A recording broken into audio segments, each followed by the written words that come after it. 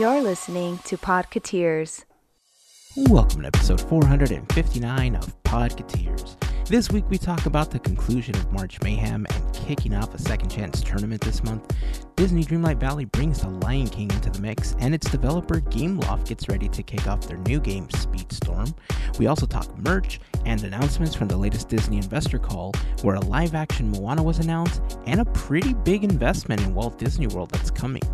And of course, we continue highlighting the last 100 years of the Disney Company with our segment, Great Moments with Mr. Andrew. We'd love for you to join the conversation on our social networks, including Instagram and Facebook, but we invite you to join us on Discord. Joining the community is super simple. Just head on over to podcateers.com/links and click on the Discord button to join our community. A very special thank you goes out to an awesome group of people known as the FGP Squad, our podcast fairy godparents, because it's their support via Patreon that help make these episodes of Podcateers possible. As part of the FGP Squad family, you get some additional perks like exclusive discount codes for Podcateers gear, additional content like the Podcateers After Show, and access to our happy hour calls, just to name a few. For more information on how you can become part of the FGP Squad family, we invite you to check out podcateers.com/FGP. And as always, a super special thank you goes out to the FGP Squad for their continued support. So that's going to wrap up the intro. It's time to get this going. If this is your first time hanging out with us, we just want to send a huge welcome to all of you. We hope that you enjoy the episode and that you come back for more. And of course, if you've been hanging with us for a while now, welcome back, friends. Here is episode 459 of Podcateers.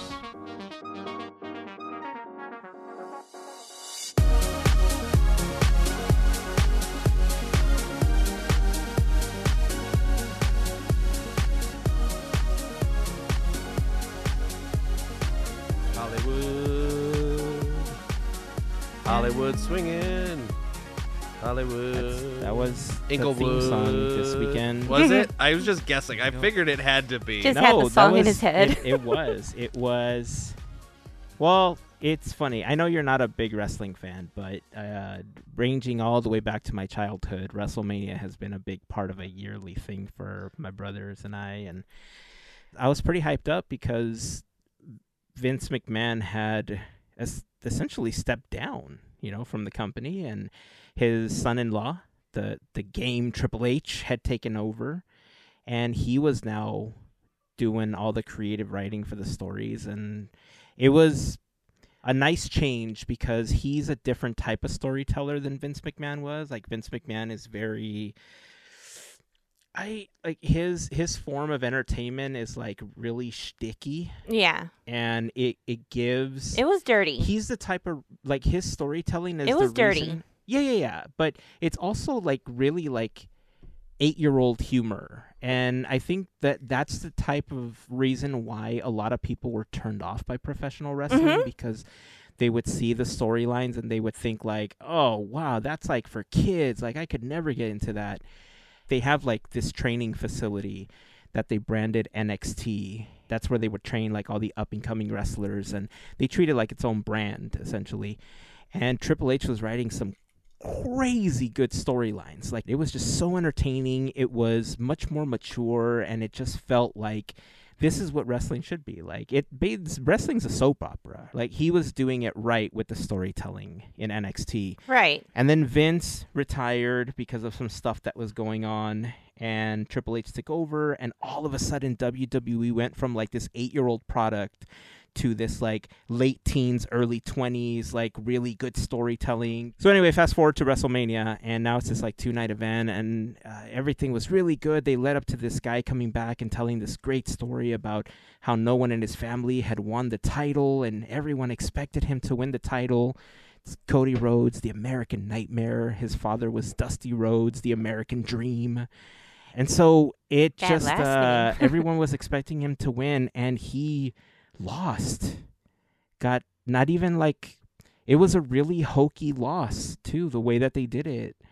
Almost immediately everybody started questioning, like, why would Triple H write this? Like, he's not, like, this is not his type of finish. Why would he do this? And then the next day there's this announcement that WWE was sold to the UFC. And so now they're a UFC product. And Vince Crazy. McMahon is back as head of creative. And everybody's like, okay, that makes sense. It's a crappy ending because Vince is in charge again. And so now it's really strange. Yeah. Fun. I'm curious to see what they're going to do with the product now that UFC is in charge. What a crazy ride. Imagine building a company up with your family for over 40 years, a company that your father started, and then 40 years later being like, you know what? Mm-hmm. I'm getting ready to retire. I don't want anybody to take this over. I'm just going to sell it. I'm done. Right. And I believe like each of them had like a part in this. Yeah. So Yeah. that's really dirty. I mean, that's how how he wrote his stories. Is exactly how dirty he played them. Yeah. Wow. What they called the Attitude Era was full of a lot of misogyny throughout those years. Yeah. And that's the type of writing that he likes. But anyway, that's not what we're here to talk about. We're here to talk about other stuff, Disney-related stuff, and Disney-related content like stuff. Actually, let's get this March Mayhem thing out of the way. Can we do that? Can we just talk about March Mayhem?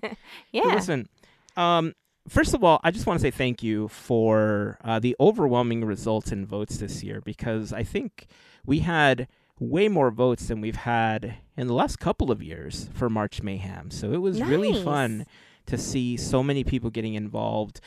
We had quite a bit of reposts of certain matchups that I guess people were really trying to get their quote to win, which is something that we hadn't really seen before. So that was kind of cool to see.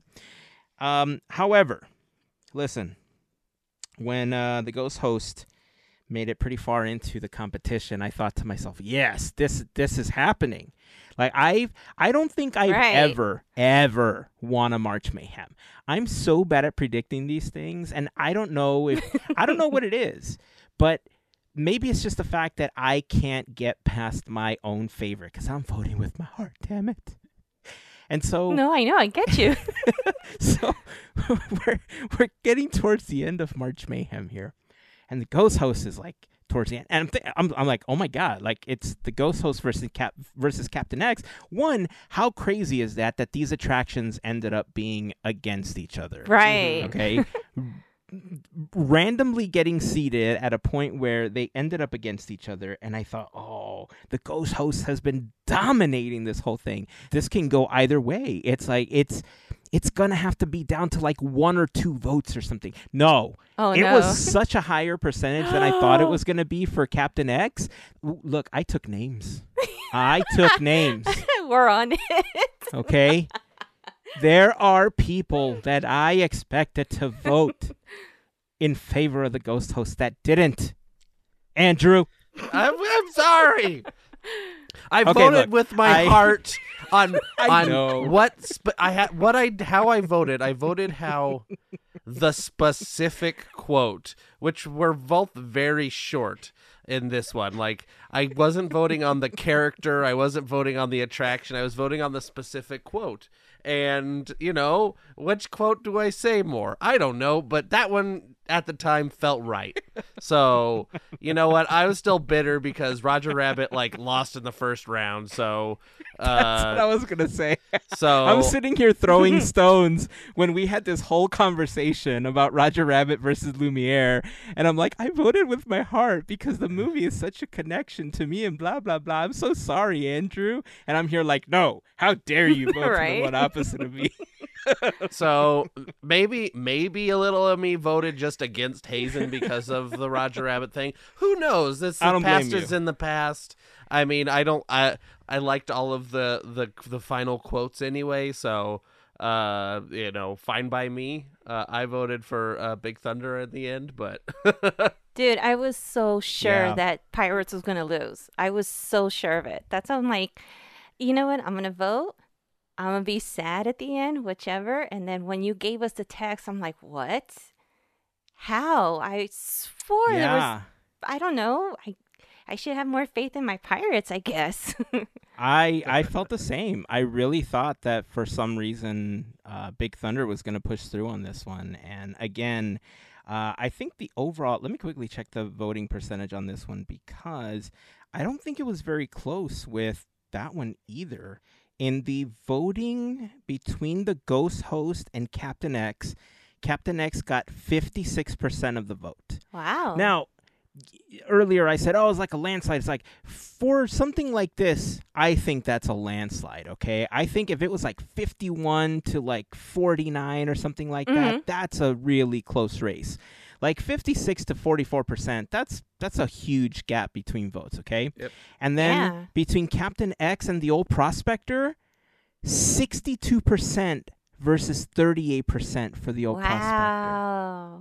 So that one, that was what people would consider a landslide, right? To other people, that's going to be the landslide, obviously, because there is a huge percentage gap there. But this was a fun bracket. There were some votes or some quotes in there that I thought just didn't make it as far as I initially thought they were going to make it. Congratulations to Brian. Yeah, good job, won Brian. March Mayhem. He came the closest to predicting the winner of March Mayhem. He submitted his bracket on Discord.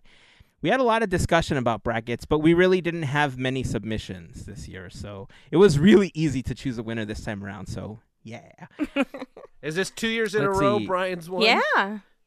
This is 3. 3 Oh, is years it in a 3? row Oh, my Brian's goodness.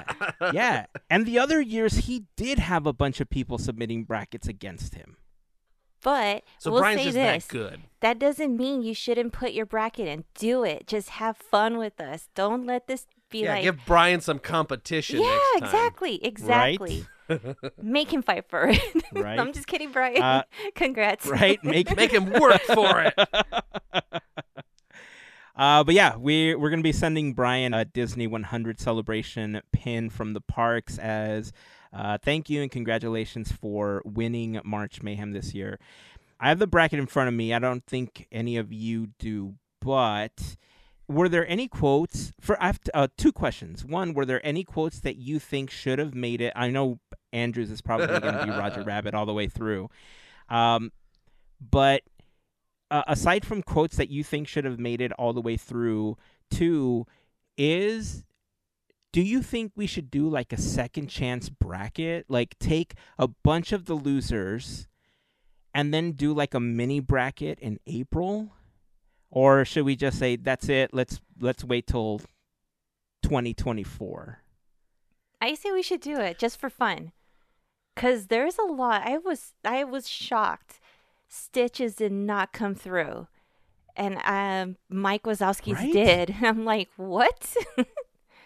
There was a bunch of them. Yeah. So how would we do this? Because, so from the original 16 that we had on each side, would we take all of the original losers and then build a second chance bracket for all of those? So like when Mary Poppins beat Han Solo or the Ghost Host beat Peter Pan, should it be like Han Solo and Peter Pan against each other? I think that's the way to do it. All the losers from the 32. That makes you a 16 bracket. But I don't think Mansion should be in it, and I don't think Attraction should be in it. Let's just do. Well, the they other won't ones. because Well, they they made it all the wouldn't. way through. So it true. would be Yeah. Let's see. So Han Solo, Homer Simpson would be up against Dory, yep, and Cinderella versus Iron Man. Ariel. Yeah. Oh yeah, Cinderella versus Iron Man. And the evil queen versus Captain Rex. Pocahontas versus Roger Rabbit. Okay, you know what? Let's do it. We'll start it next week, and we'll do March Mayhem in April, second chance edition. Yeah.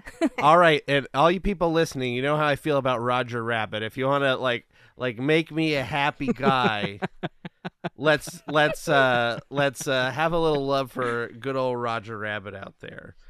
I mean, do what your All heart right. wants, but you know what I mean. Still think of Roger Rabbit. But just remember, consider the coconuts, and consider the leaves, and consider voting for Roger Rabbit is all you need. That's funny. Well Okay, done. well, I guess we're going to do this. More information is going to be coming on that. We'll start off by posting it on Discord, but March Mayhem in April, second chance edition. We're going to take all the losers from the original 32, and we're going to build a bracket of 16. You gonna put to a see bracket whose up? quote comes out on top. Can people Yeah, I'll submit their create a new one. brackets?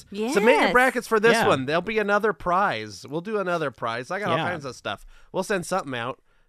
I got all Yes. kinds Right of on. stuff. I like And it. another prize. We got a prize. Submit a bracket. Brian I can love win it. again. Like, Technically, he could. There's nothing I stopping think we him. should let everyone else try, maybe. I mean, that's on them, That's right? true. yeah, if they don't submit a bracket and Brian's the only one that does, Yeah. then Brian gets another thing. Let's see. Speaking of games, Disney Dreamlight Valley has its April update coming up. Actually, the day that we released this episode. I'm pretty excited about this update because there's a couple of bugs that my kids and I have run into in the game that we just want to get past, and this update will, one, fix it. Two, we're getting Nala and Simba. We're getting a whole new realm. We're getting a couple of new Yeah. dynamics. But I think really the thing that we're most excited about is something we've been chatting back and forth about over on Discord, and that's the new Disney 100 stuff that's coming on top of the Disney 100 Star Path that we're going to be celebrating. There's going to be a Dumbo ride. There's going to be a Ferris wheel, like Mickey's Fun Wheel is going to be on there. We're going to have Disneyland trash cans and all sorts of Disney-related items. I think the teacups were in that preview video as well. Small World, Clock Yeah. Tower. Oh, Small World yes. was too, Yeah, yeah. it looks so good. I'm pretty excited about this update. Is there anything in particular that you're looking forward to having in your valley from just the stuff that we've previewed? Because I'm sure there's going to be some extra surprises in there for us. Ooh, definitely teacups. Definitely teacups. And I already have a spot. I had stuff, like I made a little mini Alice in Wonderland thing, so it's going to fit perfectly right there. But I really want Donald's Explorer or Safari, like, I'm going to call it Explorer, whatever. It would be in the SEA. So, I like his outfit, so I'm excited for that. Yeah, Goofy's got a cool like conductor outfit. So I wonder if these outfits are the only things associated with that, or if we're going to get some sort of Adventureland thing and some sort of train thing. I don't know. I also noticed that in like one of the like pause, like the weird like splash screen at the end of those videos, it looked like there was a monorail in one of like in shadow. I don't know where that You would pointed come that from. And I don't know where it Yeah. would go, if it would just be like a monorail that went in a circle. I don't know. But I don't know. It kind of looked like it, so maybe I'm seeing things. Maybe it's a tease for something. But that would be very cool. I am excited. I'm going to buy all of the trash cans and put them all over the valley. 8 billion Yeah. trash cans. They're going everywhere. I'm going to have to remodel some stuff to make a little theme park, a little fantasy land or something for all the attractions, because I'm getting them all, like, whatever it costs. They need to do this Disney Parks thing once a year so we can just end up with a bunch of attractions and things. Yeah. I'm also just excited to get more things in Scrooge's store because it's empty. Preach. And I got to spend my pumpkin money on something. Right. I've been staying away from Disney Dreamlight Valley for a little bit, and I'm going to talk about why in a moment. But I think we mentioned in a previous episode about the moonstones and how it costs real world money. You can earn moonstones, and you can purchase them, using just what you play in the game. I think daily you can get between 50 to 150 moonstones, depending on how long you play. But you can essentially get like 3 blue chests, giving you up to 150 per day. And that's pretty good, because on a weekly basis, you could accumulate enough to, every week or two, you could accumulate enough to get at least one of the items in the Moonstone store. But Yeah. there should be some way to convert your actual pumpkin money to moonstones. Like maybe like every million regular coins in the game, or every 10 million coins is the equivalent of 500 moonstone or something like that, right? Because or 100 moonstone, whatever they want to create as a conversion rate, but it gives you the opportunity to grind in the game for a purpose at that point, right? And otherwise, there's going to be, we talked about Right, this. I I want agree. 100% the game, and I can't anymore because I'm not going to spend the money on a lot of that stuff. Now, it's not that I won't spend money, because if there are items in the Disney 100, like let's suppose this monorail thing that Andrew saw, because when you pointed that out, I got super excited about that. If the monorail turns out to be something that you can buy with Moonstones the way that you did the castle for your house, that is something I am willing to buy using Moonstones and maybe spend a little bit of real world money on, because it'll help decorate, the valley how I want to. Like, I want it to look as much as like the theme park as I can. So there definitely should be a conversion rate. I don't know if that's coming in the future. I don't know if it's something that they've even considered, or even lowering the price of some of these premium shop items. I think there would be a lot more people buying them if it was just a little less expensive. Yeah. I get where they're going with this, but there's diminishing returns at some point, right? You make it too high and less people buy it. You make it less expensive and way more people buy it, I think. But also from the same company, we're going to be getting Disney Speedstorm. This is a game that I had an opportunity to preview back at D23, and the best way to describe it is Disney's version of Mario Kart. It looks super fun. The characters are there. Yeah, the characters are there. I really like it because, one, I like these racing games. I think they're super fun. The power-up styles are very similar to Mario Kart, but the characters look very similar to the way that they did in Disney Infinity to me. And I think that's the most exciting part about the characters. They're just slightly evolved versions of it. So I pre-ordered it. It looks like they're doing something very similar like what they did with Disney Dreamlight Valley, where they have a few tiers available, and because it's also early access to get it, depending on which one, the pricing tiers are the same as they were with Dreamlight Valley. It's like $30, $50, and then like $70 or something like that.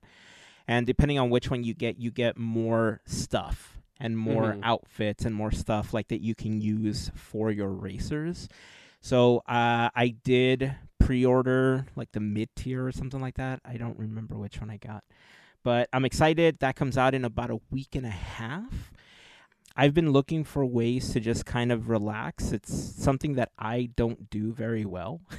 So Yeah. I've been gaming a lot more. I haven't been doing it online. I've been trying to game just to relax. And part of the reason I started a second Disney Dreamlight Valley game was because I may have talked about it on the podcast, but I felt like I wasn't able to advance in the game because I was recording everything I did for content later on. And so I felt like I would get stuck and not be able to play for a few days until I had the opportunity to sit down and record and, do whatever I had to do. So I started a second account to just play through and not have to worry about any of the content. I just new profile, everything like that. And it's been fun. Being able to do whatever I want without the restriction of having to record content has been great. However, I did basically finish everything in about a week and a half because I played a lot again. Dang. And some of the tasks, because I already knew some of the secrets, it didn't take me very long to get through it, which was great because it kind of leads me to the latest update that's coming, so now I can enjoy it just like everyone else. But because I've been gaming so much more, I got two other games that I haven't played one of them because it just showed up. It was Marvel's Midnight Suns. It was another game that I previewed at D23. And that one, I like the comic. And so when they announced the game, I thought it was super cool. So I was kind of excited to be able to do that one. But the other one that I've been playing a lot is one that I wasn't expecting to like as much. It's not Disney related. It's Hogwarts Legacy. Oh. Oh, all right. We had a brief conversation about this, and I'm going to ask you both again because I don't remember how you answered. But where did we land on the discussion of, can you separate the artist from their product? I think the example we used at the time was John Lasseter and Toy Story. Because depending on how you felt about John Lasseter and how he treated people, or how people said he treated people, or whatever the case was, you enjoy Toy Story, you enjoy the products that he created, you enjoy Pixar, etc. where did we all land on how difficult is it to separate the creator from the content? I think we're okay, if that makes sense. Yeah. Like, I think we were able to separate the two. I think that's where we were. I I think don't. it depend like it seems that the larger the thing is, the easier it becomes to say the creator is not the thing. Like if it's something like, let's say, one book, and like one person wrote a book and then that's all they have, it's like it's kind of hard to separate, the creator from this singular book. But we were talking about J.K. Rowling and Harry Potter. Harry Potter is, though she does have like complete, like I'm assuming mostly complete control over things, a lot of this stuff has been sold off and rights have been this to Warner Brothers and et cetera, where she's not the only person that's contributing to making things and stuff like that. It's kind of become more its own entity. Like the same thing with Pixar.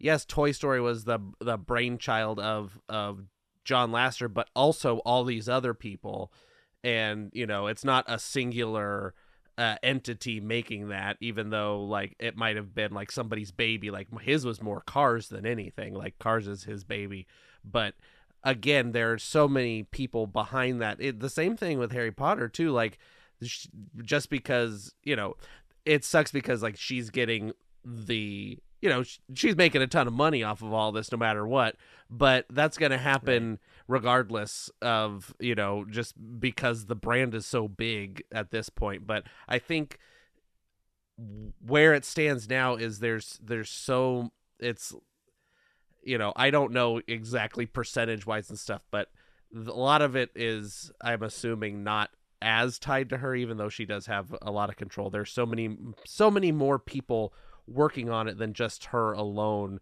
to make these products and putting their time and effort and their energy and ideas into these products that I'm sure she mostly just rubber stamps and says, okay, you do that, sounds good, Harry Potter. Yeah, I'm glad. I mean, you put it so well. I think that's kind of why I chose to get this game ultimately, because I felt like that's kind of where we landed on it, where in the last year, J.K. Rowling has said some pretty horrific things. Actually, apparently this has been going on for a really long time, but it's just been really visible in the last year to me because I've been like honed in on this particular game for a while, and for a while I was kind of against getting it because I thought like I don't want to feed into it, and like the truth is that it would be hypocritical of me to not get this game based on the fact that I still watch Pixar movies and I still enjoy Pixar movies and they still give me all the feels based on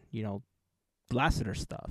I mean, let's be honest. There's some stuff that the Disney company does that isn't all that favorable either, and we continue to love the Disney magic, right? We look past it because Disney provides some kind of magic to us in a way that makes us feel good. So I ultimately looked at it the way that you said, Andrew, that the people at Portkey Games, the people at Avalanche, they put a lot of effort into this game.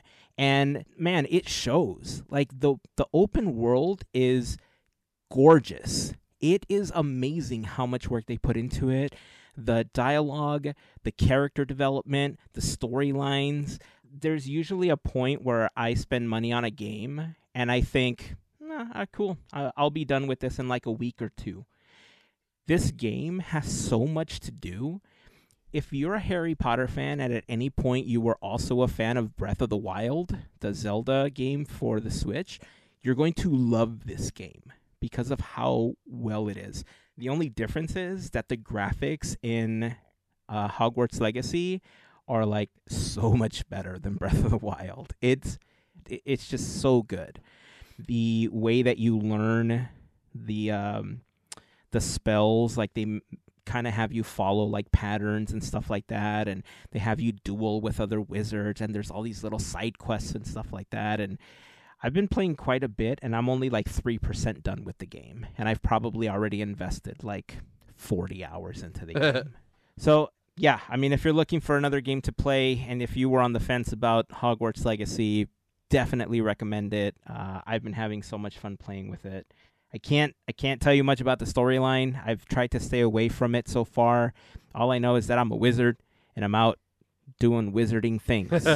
So I hope my opinion doesn't change as the game progresses, but I know that there was all sorts of controversies for the game because I saw articles popping up in my feed about it because I had searched for it so much before. But I've tried to stay away from reading a lot of those and reading the opinions and everything because I didn't want it to affect like my gameplay in any way, if that makes any sense. So anyway, yeah, I'm enjoying that game. So probably more to come later. I don't know. We'll see. You're a wizard, Hazen. Thank you. I've always wanted to be one. Happy birthday. I'm Hagrid. I don't know. Is Hagrid in the game? Is he a thing? Is that no. I think that's no part Hagrid. of why I kind of like the game because that's the only character I like in Harry Potter. Yeah. So the thing about the game is that as far as I've progressed in the game, I haven't seen a mention of or any of the existing characters from the Harry Potter universe. Like the only like underlying thing about the game is that you're at the Hogwarts School of Wizardry. So Gotcha. this is like apparently like years later maybe or years before. I can't pin it yet. I think it's after the events. But you're like it's this whole other storyline that's disconnected from any of the characters we've already met in the films. Interesting. Yeah. Okay, so moving on. Mel, you said that you had something that you got that you wanted to show us, that you wanted to unbox. Now, this is something that everybody listening isn't going to be able to see, but we can post a picture on Discord later. Mm-hmm. Yeah, and I made sure I was like, wait, yeah, this is okay. This is kid friendly. This is totally kid friendly. We're good. But I have. There you go. That's the package. I'm excited because yes, I've seen pictures when ordering it, but I haven't seen pictures of it being photographed. So I'm excited. So if I get too excited, I am sorry. That's the first hint is if you know me very well, you know that I really love this kind of movie, then you'll know what it is. So here we go. Some ASMR. And now we get to the box cutting portion of the Podcateers episode. All right. Oh, it's an Amazon box. It is. Brown, black tape with blue lettering that says Prime. I am all excited. Hold on. Let me toss the box. Cool. Oh, all right. Box is going.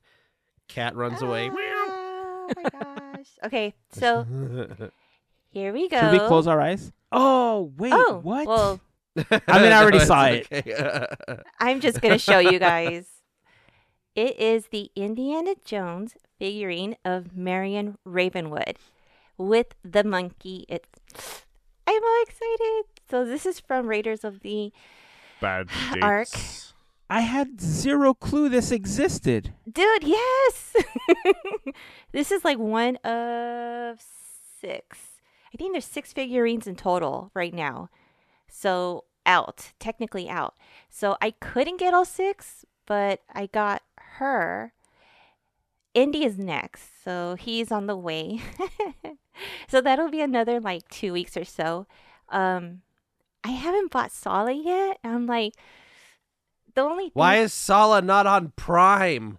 Right, right. It kills me. What? It kills me. You have to like look for him in like other toy stores, which kind of stinks. So, yes, I lie. There's 5. They're all in the box, and I'm too excited to even look. Let me guess. It's Indy, Sala, Marion. Is it like Indy in a different costume? And then is it, what's his name with the black hat? Belloc. No, Belloc is the other guy. No, that's the other guy. The guy in the black hat, Tosh or whatever his name I is. believe so. I always get that name wrong, but yeah, the first of many to add in my collection. So I don't know. yeah, Oh no, there is Belloc is one of the ones, but he's in like the weird outfit. like in I see. the I'm looking ceremonial them up now. costume at the end. Yeah. Yeah, I'm gonna open it. I am. I'm not keeping it in a box. I'm going to Wow. enjoy this. I have to admit, I had zero clue. For real? I had zero clue these action figures existed. Yeah. Yeah. Well, I'm adding Solid to the cart. Now Oh, here's wow. the kicker. I'm Here's looking the at, like- cool thing, but I wish I had the money for it. If you had all of them, you built the Covenant of the Ark. But I could only afford 3 right now. Yeah, they each come. with the piece. They each come with a piece, right? Yeah. Oh, that's but cool. Indy comes with the idol, so that's the cool part. Yeah. Oh, I see. So this is the Adventure series? Yes. Mm-hmm. Okay, so I'm looking at the Professor Jones version of him. Like, he's not in the, what do you call it, The excursion whip gear? and the. Like the whip and the fedora? Like, he's in a It says suit with it's a bow his tie. indie gear as a. That's his professor gear versus his indie gear because he's Yeah. Professor Henry Jones Jr. And at in the Target, suit, I and want to he's say Indiana Jones. I want want to say at Target right now they have the Obi-Wan Indy with the diamond. So they have that. What? If Oh, you guys Club really Obi-Wan. want to go and like collect every single one. I'm like looking them up now. I'm like, let's see. excited. Christmas present, I'm check. trying to figure out where Birthday I can present, get them cheaper. check. Right? They're all $24.99. So Yes. if you want to buy all 5, it's a pretty penny. Listen, I Yeah. spent a whole bunch of money on medallions, so that's nothing. All right. Oh, Tina, this is cool. hopefully my wife's not mad at me. I'm ordering this Sala right now. Which Happy is not birthday Prime, to right? me. It's next. Right? Like it's Prime delivery, but it's not like Prime 2-day shipping. No. Interesting. I think that's an Amazon thing now, though, But because at least you'll get it. yeah, I've seen that change a lot in the last year. Prime isn't 2 days guaranteed anymore like it used to be. Like it's free, free shipping, free Prime delivery, but not 2-day whatever. And it won't come Yeah. for 2 weeks. That's funny. Well, I mean, your merch announcement was way more exciting than the one I was going to show you, Mel, because I saw this while Ah, roaming around stuff. Shop Disney, and I thought, oh, man. So first of all, where did you end up on the whole Magic Band situation? Did you think you're ever going to get one? If I eventually go back, You'll go back. I will. You'll go back. You'll go back. The reason I was asking was because when I was perusing Shop Disney, if you will, I saw this. Oh, It's- dude. I know we had seen some of the merch that was releasing when they opened up Light Cycle or Light Cycle Run, Mhm. but I immediately saw this and I thought, one, oh man, Mel's possibly going to want this. Two, how dare you, Disney, not create an entire Magic Band that lights up like Tron? Like, why would you only make it Yep. the little puck that lights up? Like, how dare you tease us with something like this? Overall, I still think it's a pretty decent looking Magic Band. It is. It is. Man, if it did light up, that would have been extra. I would have paid for extra. I mean, I agree. This is definitely a lost opportunity. Like they need, like, I don't know. I think there's a lot of things that they could make that could have additional effects, but and I'm sure that people would pay for them. Like if I had a Haunted Mansion Magic Band, that I think the one that they made might glow in the dark. I'm not sure if I'm making that up in my head or if they actually made it where the little like band, like the ghost light, like they glow in the dark. But if there was one that actually lit up like all the white portions of the design of the band, I would be totally into that. I would pay a little extra for that. Same maybe even with this one. Right? Yeah, there is definitely like people will pay a premium for Magic Bands, like especially for like niche things or cool things or whatever. Like I mean, that's the Disney thing anyway. Like people will pay stuff, like pay good money for either niche things or like cool things or like attraction related things. There's got to be like I don't know. There has to be some like market research why they pick these specific ones, but you just got to think that like making an attraction based magic band is going to sell well. Yeah. I don't know. And then like having like extra premium magic bands for ones that have an additional light or an additional whatever, or they have that little glowy like neon fiber optic or something around it, or I don't yeah, I agree. You'd think there would be more of a market for some of like an extra premium feature. I don't know. Make a metal one for all I care. I don't know. Gold plated magic band. Somebody will buy it. Yeah, they could get away with all sorts of cool things. Imagine a Club 33 magic band that had all sorts of cool features.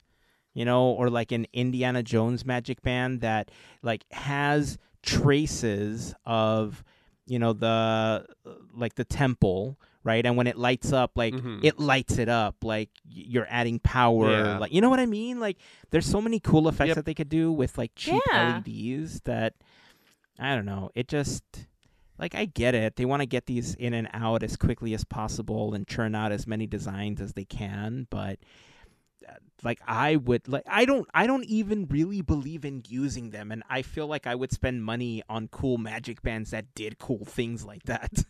It's the interaction. Yeah, exactly. So anyway, if you're interested, I will post a link to this Tron Light Cycle Run Magic Band over on Discord, and I'll post a photo of it. I mean, they're pretty decent. I like it. I might even get it. I'm looking for a second Magic Band anyway, but I'm still considering just getting the less expensive version to clip it to my watch the way that Larry recommended. But we'll see. All right, before we continue, I do want to remind you that this episode of Podcateers is brought to you by a fantastic group of listeners known as the FGP Squad, our podcast fairy godparents, because it is their support via Patreon that help make these episodes possible. If you want more information on how you can become part of the FGP Squad family, we invite you to check out podcateers.com/FGP for more information. There you will find a list of some of our top contributors, some information about the FGP Squad, and also a link to our Patreon. So if you have any questions, you can also reach out to us over on Discord. We'll be happy to answer any questions that you might have. But being a part of the FGP Squad family gets you some additional perks like access to our happy hour calls, some additional content that we've posted over on Patreon, random giveaways, a special section over on Discord, and more. So, again, if you have any questions, please feel free to reach out. We'll be happy to answer any questions that you might have. And, of course, to all of the members of the FGP Squad family, we just want to send a huge thank you for your continued support. Also, since I'm talking about links, if you are not yet a part of our Discord community, which I just mentioned, the best place to hook up with us over there is by using the invite over on podcateers.com/links. There you will find some of the most commonly used links on the website, including a link to our latest episode, a link to a Quizneyland playlist, links to our YouTube channel and Larry's YouTube channel, Goofy Guys Adventures, also a link to the FGP Squad page, the Discord link. Usually we'll also post some of the things that we're fundraising for on that page as well. So podcateers.com/links is where you want to go for all that fun and goodness. And again, if you have any questions, please feel free to reach out. We'll be happy to answer any questions that you might have. And let's move on. I don't know how I feel about this announcement. We saw it on the latest investor call. Consider the coconuts. Why? You should really well, Hazen, here's the thing. If you consider the coconuts, we talked about this before. If you consider the coconuts, but you also have to consider the leaves. And so when you take the leaves into consideration, it's like like there's, you ever heard of reading the tea leaves? Yeah. You know that you read the tea leaves. Well, this is like reading the coconut leaves, and you put the coconut leaves into the big whatever thing with water, and you read them, and it says apparently we need another Moana movie. That's live action. They considered the leaves, and the leaves told them that Moana, a movie that came out less than 10 years ago, needs to be remade. This is what the leaves said. They had to do it. See, I'm glad somebody finally put it into perspective for me because I It didn't makes understand sense. it. Yeah. Yeah. I didn't understand why they were doing this until you said all of that. Okay. Yeah. Okay. This is happening. Thoughts?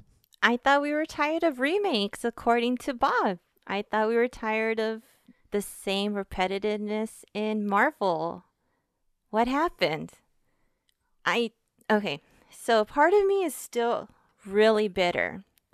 Still really yes, I know. We are beating a dead horse right now, but Sleeping Beauty, come on. Come on.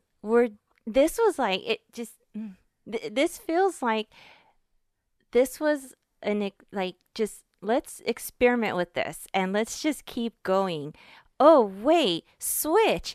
They really like the actual live to da da da blah blah. But Moana, I love Moana. Yes, the meaning behind it is beautiful. It is. But what? I mean, we're getting Little Mermaid, which way older, of course, you know. But Moana, really? I mean, why couldn't we have done this in the first place since it was just 7 years ago? Not even 7 years ago. I am really not happy on that part. But I am, I am, it's so bittersweet because I am happy for those who are going to see themselves like represented. That's the best part.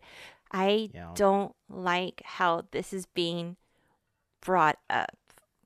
Gosh, it's so weird to say because they will not make my Sleeping Beauty ever. Like, come on. I, Bobby, I'm mad at you. Yeah, of all the things, like I get it. Moana's been a big property for them. It was very popular. Blah blah blah. The Rock wants to do it. Who knows? Like somebody had an have to mention idea, him. and it was like I don't know. He did a thing. And he's like, I want to. I'm the Rock. I would. The Rock seems to get his way more often than not, and so who knows how much of a push he was in doing this film. I mean, who knows how long it's going to take to come out. It's currently just in development. So anything can happen. There's been lots of movies that have been in development and have never happened. There was remember that movie Gigantic that was going to come out? Oh, yeah. Remember that other Muppet movie that was going to come out, or that other Muppet TV show? Like, there's all kinds of stuff that gets, remember the Guillermo del Toro Haunted Mansion movie? Oh, like, don't break my heart. Been announced and then just kind of never happened. Like, I can see this one happening, and who knows? Maybe it'll come out in 5 years or 3 years or whatever. It's really hard to say, but it seems like they have a plethora of films to pull from that would do great as live action remakes or just remakes in general, if that's what they're trying to do. Because people bring it up all the time of Atlantis would be a great film that would transfer over very nicely to a live action setting. Treasure Planet. It's mostly just people. I'm so glad that you brought this up because I understand what you're both saying because I had the same sentiment, right? I thought Bob Iger said that we wanted to do something different. And for me, that was like, all right, we're going to get original properties. We're going to get original stuff again. And then we get this announcement, right? However, I'm also happy because of what you said, Mel. Like, the representation thing, it's huge, right? And I'm glad that it's happening for that reason. But at the same time, like, are we just going to make a live action version of every single animated feature we have? But here's the contradiction to that statement is that I do feel that there are some animated features that should actually have a live version representation, like you said, like Atlantis or like Treasure Planet. Like, I think those would be really great adventure movies, live action. You know, not just like a try to do a shot by shot remake of the animated feature in real life, like they've done with Beauty and the Beast and like they've done with Cinderella, like they're possibly going to do with Little Mermaid, etc., etc.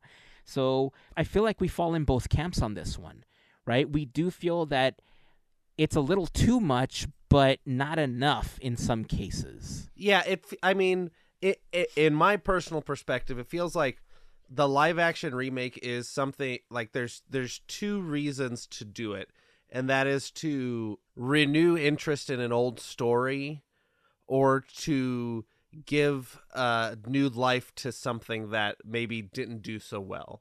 So like in like with like, you know, the Snow White that's coming out and Maleficent and Cinderella and everything like that, those movies were made, you know, 50 years ago. You know, it's a lot of those brands, I'm assuming people think, well, it was so long ago, da da da da da. The kids today don't like the art style or whatever. They can't appreciate it as much as whatever their reasoning is. So they're like, well, you know, that was such a long time ago that we can remake it. And I mean, I don't think the 90s is that long ago, the late 80s, 90s, like with Little Mermaid, Beauty and the Beast, 1989, 1991. Like, that's 30 years ago, which is, you know, in like, you know, relative to the children that are alive today, that's quite a while ago, but still kind of feels really close. You know, Aladdin 2 and The Lion King, those are all 90s movies that have been remade. Seems kind of close still for me, when there is, you know, before before Little Mermaid, there's what 40 animated films, something, or 30 animated films before that all have great content, have great storylines and ideas in them that may not have like as much relevance as they do today, but they own the IP, and the IP is still technically strong with adults that would take their kids to go see it. And so that's, and then the other thing is the reinvigorating a brand or a IP that didn't do so well. That's like the Treasure Planet, the Atlantis, where they were kind of flops commercially. They're since appreciated, you know, still, and you know, probably critically done well, but didn't do well at the box office. And that's a way to like re-up that and be like, hey, remember this story, you know, you were a kid and maybe you remember this, and now here's a new telling of it. So it just does seem like there's a like right way to do it. And I mean I'm not the arbiter of who says, you know, what's right. I guess it's the right way in my head, but yeah, it just seems like you don't. It's been less than 10 years. You're gonna remake a movie. I mean, I can't think of any other instance where, well, this happened a lot in like the 50s and 60s and stuff, in the 40s, when like movies were just getting started. They'd be like, here's this French movie that came out 3 years ago, we're gonna make it now for America, kind of thing. But this is really not even the same idea. The only thing I can kind of like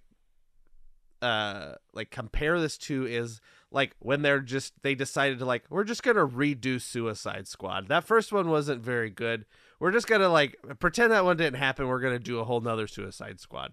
Like, some of the characters are the same, but some of them aren't, and it's just ignore that other one. Like, this just seems like there's not really a precedent set. And I'm trying to think of like the latest, like the most recent movie that is being remade, and besides Moana, I think it's the Lilo and Stitch remake, which still also seems, that's 2001 when that came out, so that's still 22 years ago at this point that was released. So maybe 20 years is the mark. I really don't know what to say. I'm sure it's going to be just fine. I'm sure it's, they're going to do a good job. It looks like they're working with the writer of the screenplay. There was no mention of Lin-Manuel Miranda's involvement at this point, but again, it's currently in development. So I just know that like a lot of the stuff like with the Lion King and Beauty and the Beast and stuff, those original people that created all that stuff, the storyboards and the story and everything, those people didn't get any credit or money or anything on the remake when they were remaking somebody's like idea. Like the Lion King is a like cut from whole cloth idea, if you want to think about it that way. Like there is, lots of ties to Hamlet in it, but it's very, very loose ties to Hamlet, William Shakespeare's Hamlet. But there was just a lot of stuff coming out about these people didn't get credit when you're just reusing, like just make like the Lion King 2018 or 19, whatever came out, is just basically a reanimated version of the animated movie, and they just redid everything pretty close shot for 80% of it. So it's just things like that kind of are interesting to see the like song and dance they do around all this stuff to like pay people, not pay people, whatever. I don't know. I'm going real long-winded on this. So the phrase that you use right now, Mel, I want to ask you this question specifically because you use the song and dance as a phrase to end what you were saying. And that's interesting you say that because where I fall on this is I love Disney films because of their music and their scores. Pixar films the same. I love the scores. I love the music that's associated with them. But when they've tried to translate these films into live action, they seemingly force the musical aspect into them. And in some cases, it might work to have a song or two, but forcing the entire musical element that made the animated film work doesn't always translate well into live action because it really just feels shoehorned in. And so let's take the attraction, the Jungle Cruise movie. The Jungle Cruise movie, in many ways, to me, felt like it functioned because it wasn't a musical. Like, it just had attraction elements to it, and it worked really well. If we're getting Sleeping Beauty or something, would you have some of those iconic songs in there, or would you say, nix the whole musical thing, just make it a film? You have to have the music with it. That film, to me, is like, it's just artistically beautiful, and the music with it is just, it's like when you're having your favorite appetizer and you have the paired wine with it, like it has to go together. If you were to take away the music, you take away part of what makes that film unique or what makes it stand out from a lot of the other films. That's what I think. But if you were to tell that story, you could, if the story is really well, to tell it without having to have the music. So it's hard. That's a good question. But I would prefer to hear the music with it because it's that music it's classical. So it's not just that Disney wrote it. Yeah, so I mean that's a great point. And I think it kind of leads me into the next question, and I pose this to both of you, is do you think that so The Rock and Ali Cravalho are, I believe, executive producers in the live-action version of Moana. And so because we're talking about representation and really showing a culture, if Disney was putting this film on themselves, I think it would try to be a shot-by-shot recreation of the animated film. But there's a part of me that is hopeful that because, like, I'm not on board with the, remaking in general. Like I do want to see like newer properties, but the fact that it's being remade by the Rock's production company makes me feel like they can put on a really good story as long as Disney doesn't get too involved with it and not have a lot of the musical numbers from the film. But I still think it could be a pretty, like if they went Jungle Cruise with it. Right, I get that Jungle Cruise doesn't have a soundtrack really, and it doesn't have like all these musical numbers, but Like if you have like one song, two songs maybe, like I think you could get away with it, especially like the really popular songs because that's what people want to see. But I don't think you need to shove the entire Mhm. soundtrack in there. And I think that's where I'm trying to get to No. here. Well, you have the perfect example that you're just forgetting about. Probably is the 2020 Mulan that came out with no songs. Oh, right. That movie had 0 songs in it. You know, the original film had, you know, a half dozen or so songs. And then there's also stuff like Maleficent, which doesn't have any songs either, and that is in the, you know, in the vein of Sleeping Beauty, you know, in the world there, but with no songs. I'm remembering that correctly, right? Maleficent doesn't have any Right. songs. They Yeah. didn't. Right? No Okay, I just want songs. to make sure. But so they have Maleficent was a, you know, smash hit when it came out. Mulan did not do so well, but that was also pandemic, and yeah. Who knows how it would have done? Hard to say. But the other thing that I wanted to bring up that is an interesting wording on this is Iger used the word reimagining of Moana. So it does seem like it's not just a remake, and I don't know if they've just used reimagining for all of them or if this is a specific word to say we are doing a live action story in the Moana universe. If that is the case, then that is something different that may be, you know, more of what we're looking for of either like a soft sequel or something just in the world of Moana, but not just remaking Moana to, you know, cash grab a bunch of money. So if that's the case, then I think there's a like a better reason for this. If there's a good idea behind it, then I can see this being, you know, I don't know what. I'm sure this movie is going to make $1 billion or whatever, no matter what, when it comes out. But one can hope that the word reimagining is giving us some hope that maybe this is not just a remake, more something new than something borrowed and blue, I guess. I don't know. I'm trying to do some weird bribing. I don't know, but I gotta have hope for this, just because if not, then I get sad. Yeah. So here's hoping that there's something in the works that maybe is not that we're not expecting. Maybe, I don't know. I feel like I'm ultimately still trying to form how I fully feel about this, because it's odd to me that even after Josh Gad's fantasy casting of a live action Frozen, that Disney didn't immediately say like, oh, we're like 10 years, like a decade of Frozen, like we should celebrate with a live action Frozen, right? And that we're getting other properties before that. I think that you do need at least one iconic song in these, but I do like the idea of not using the songs as a crutch, but then at the same time, like, how will people connect with it, especially kids?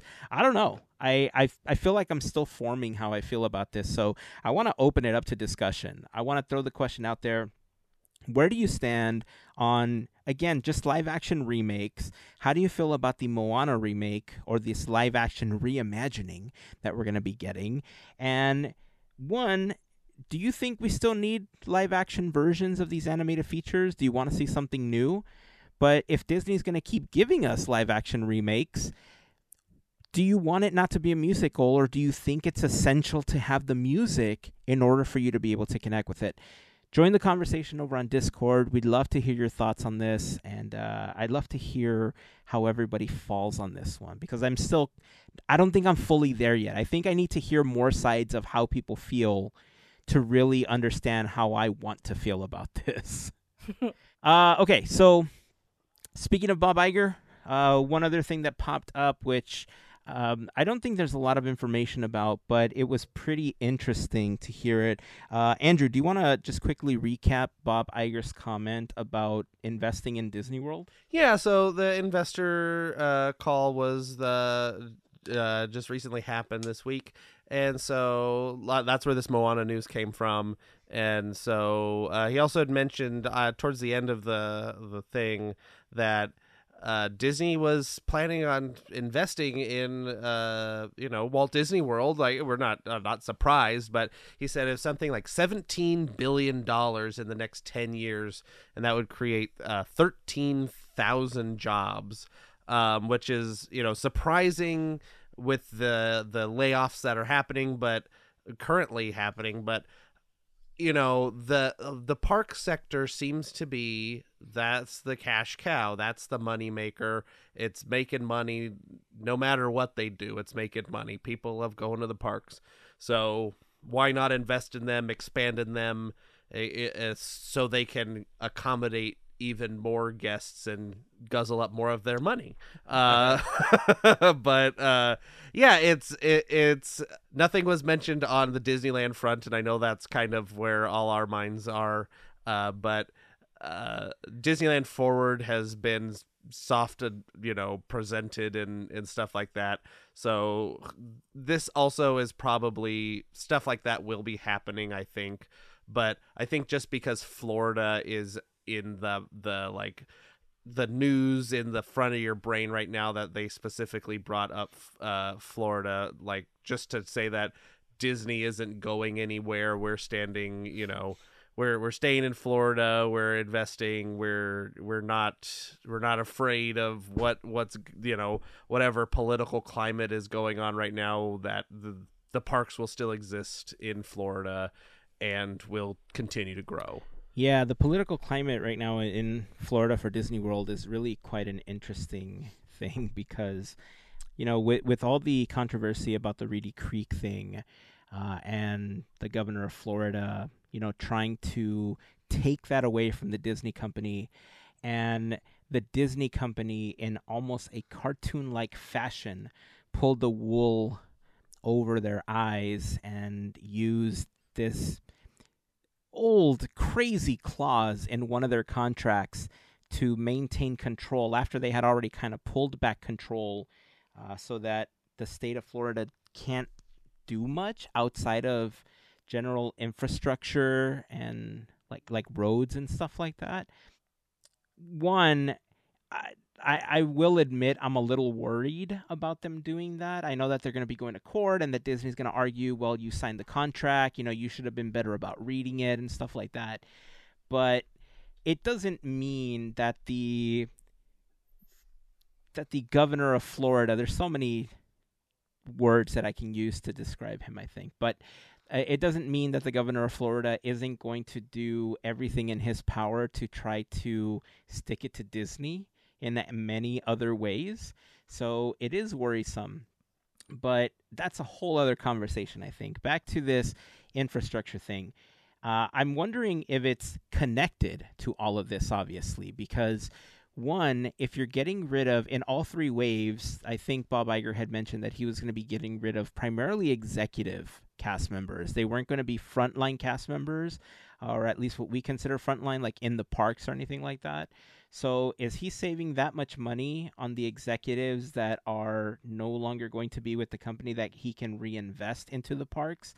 And is he doing it over the next 10 years because they're losing something from the state of Florida and now will need additional cast members to do everything the state used to do for them, but now they have to do for themselves? Like, is that where this is coming from?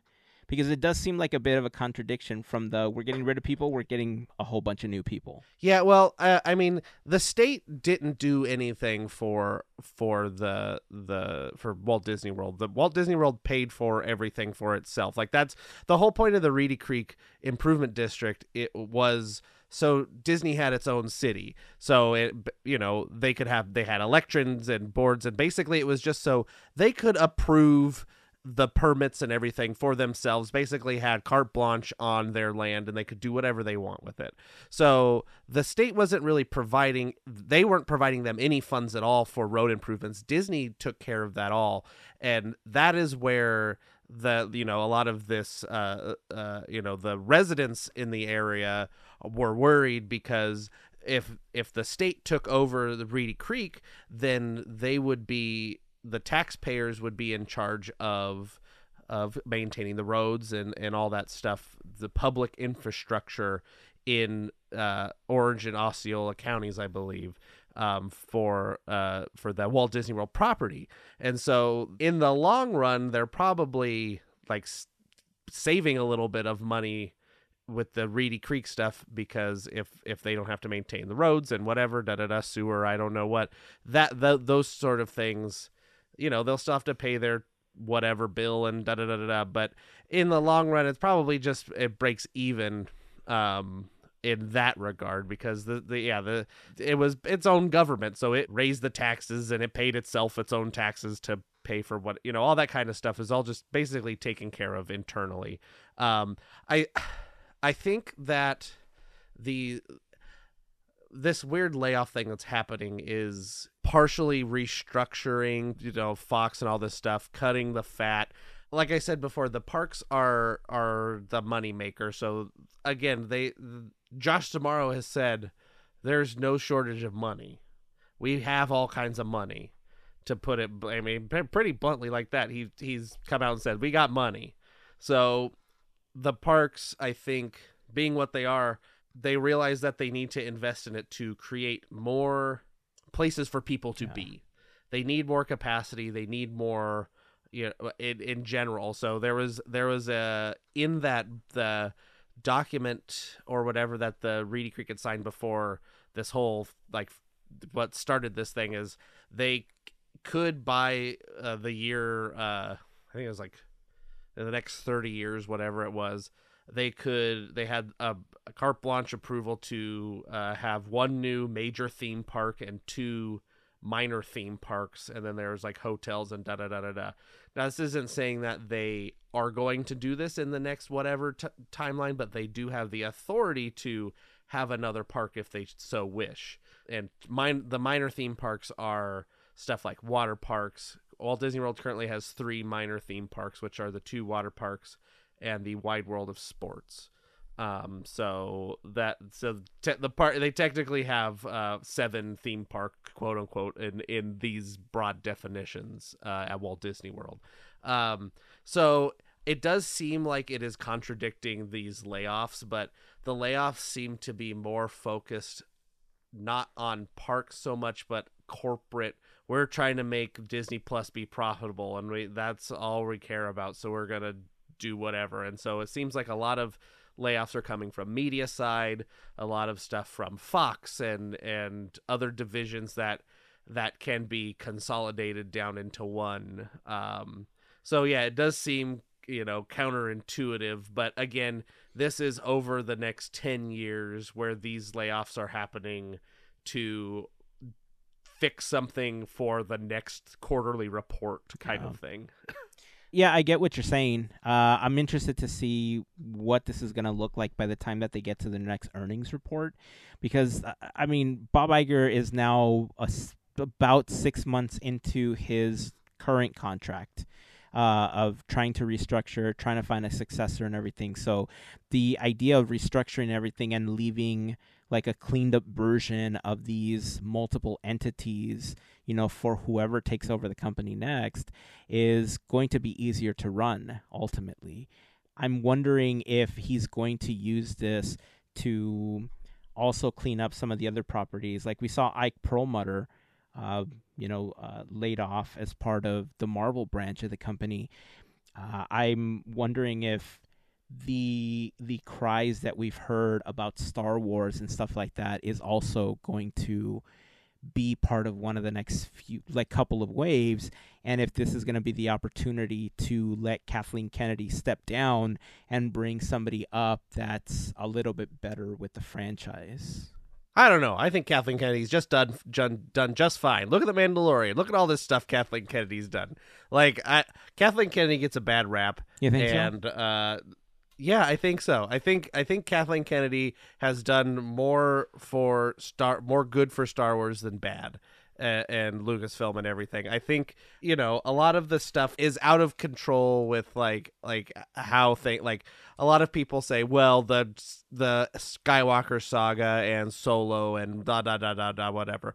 But look at The Mandalorian. Look at all the Star Wars animated shows that people are in love with. Look at Rogue One and Obi-Wan Kenobi and all these things that people really enjoy and really, she's all in charge of all of it, the good Right. and the bad. And, and she's in charge of Lucasfilm as a whole, correct? Yeah.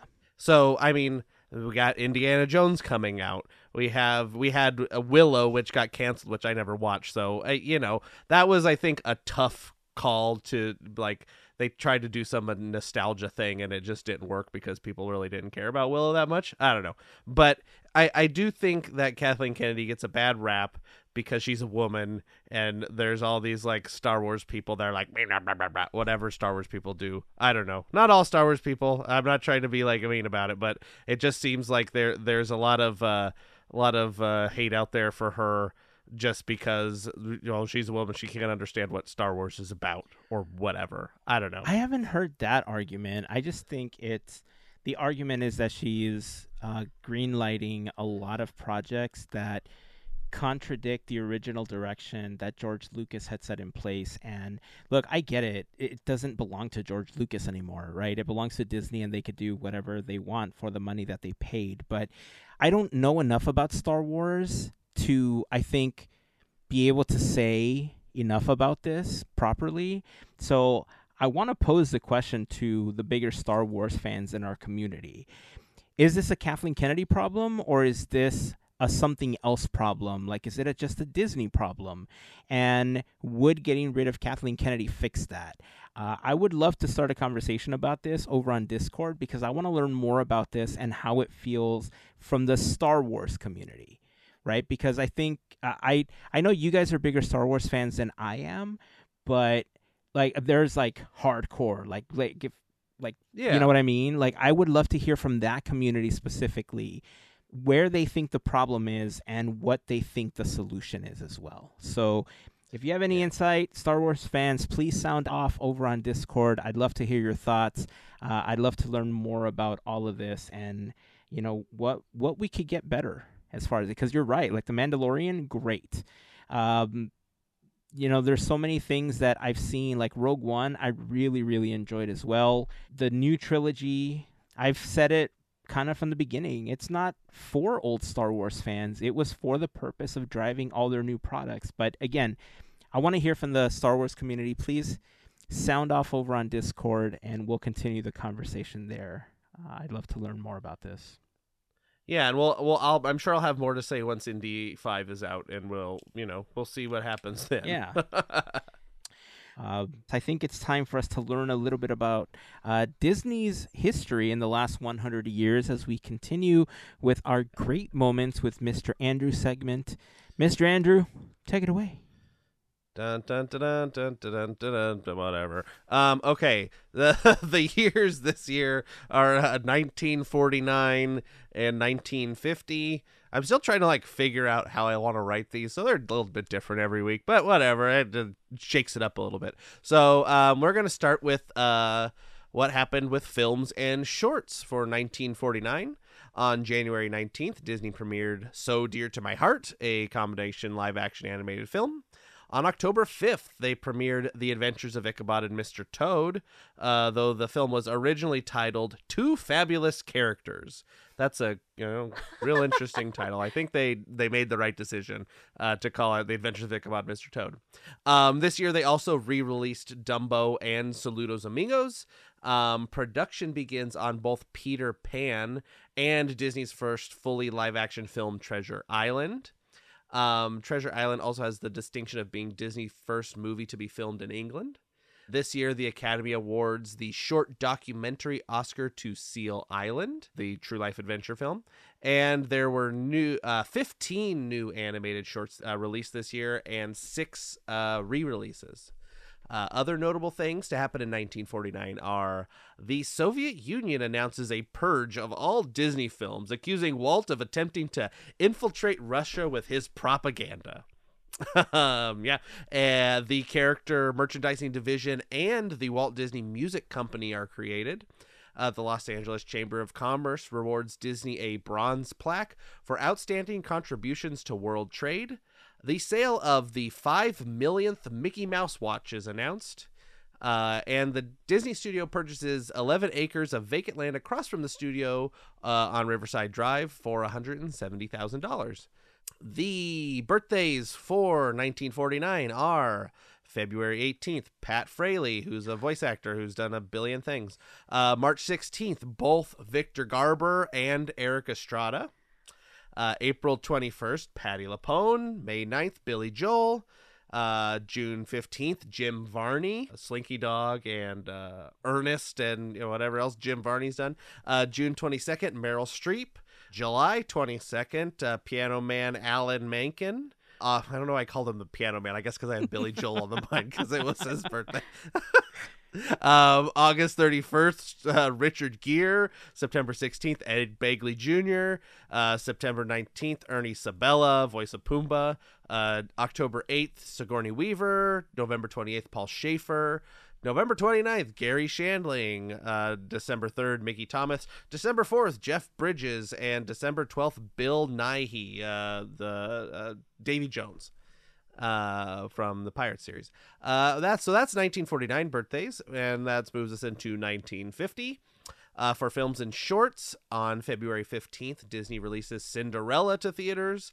The film cost $2.2 million to make, and it becomes the first financially successful animated film since Snow White. So this is kind of a turning point for the company when it comes to animated films, with the war and everything kind of screwing up their profits and whatnot. On July 19th, Disney released its second true life adventure film, Beaver Valley, and with it also releases Treasure Island. It cost $1.8 million to make, and this film is where the modern pirate voice comes from, Disney's Treasure Island. Also for films, preliminary work begins on Sleeping Beauty, and Walt announces that their next animated feature will be Alice in Wonderland. The company releases 20 new animated shorts this year and re-released 6. Other notable events for 1950. Walt Disney suggests to Roy that the studio launch its own television program using old Disney short films. Roy agrees. The Hollywood Foreign Press Association awards the Golden Globe Award to Walt Disney Studios for the film Ichabod and Mr. Toad. A Swedish home journal condemns Donald Duck as unfit for viewing for children. And on Christmas Day, the Disney TV special 1 Hour in Wonderland airs on NBC. Walt Disney and several Disney cartoon characters make their TV debut. Walt's daughter Sharon also appears in the TV special. This special previews portions of the film Alice in Wonderland. About 20 million viewers watched that on Christmas Day. And our birthdays for 1950, January 16th, Debbie Allen. February 5th, Jonathan Freeman, the voice of Jafar. March 13th, William H. Macy. March 26th, Martin Short and Alan Silvestri. April 18th, Kenny Ortega. April 28th, Jay Leno. This one's for Melissa. May 12th, Bruce Boxleitner, Tron himself. May Nice. 17th, Howard Ashman. May 25th, voice of Disneyland, Bill Rogers. July 5th, Huey Lewis. August 27th, my man, voice of Roger Rabbit, Charles Fleischer. September 21st, Bill Murray. October 31st, John Candy. December 8th, effects genius Rick Baker. December 18th, Leonard Maltin. And December 21st, Jeffrey Katzenberg.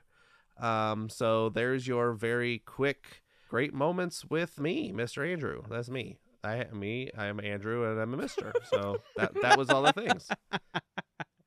Good job. That's funny. All right, that's it. That's going to wrap it up. I believe we have a new episode of Quizzling this week, don't we? Oh yeah, I gotta record that too, but I wrote it at least, so there will be questions and Quizneyland will happen. So yes, this will also come out. I'm trying to get better about like having these pre-recorded, but it never happens. So I record them the day before they come out, just like always. And I mean, they still happen. So yes, there will be a new episode. Hey, you're preaching to the choir, so I'm.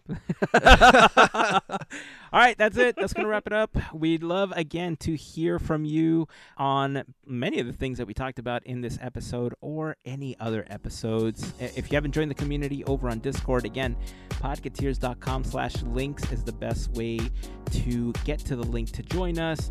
And if you have any questions, please feel free to reach out to us on any of our social networks. We'll be happy to answer any questions that you might have.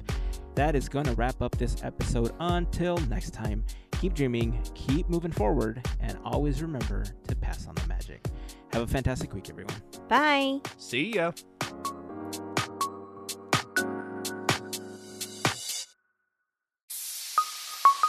Part of the Podcateers Network.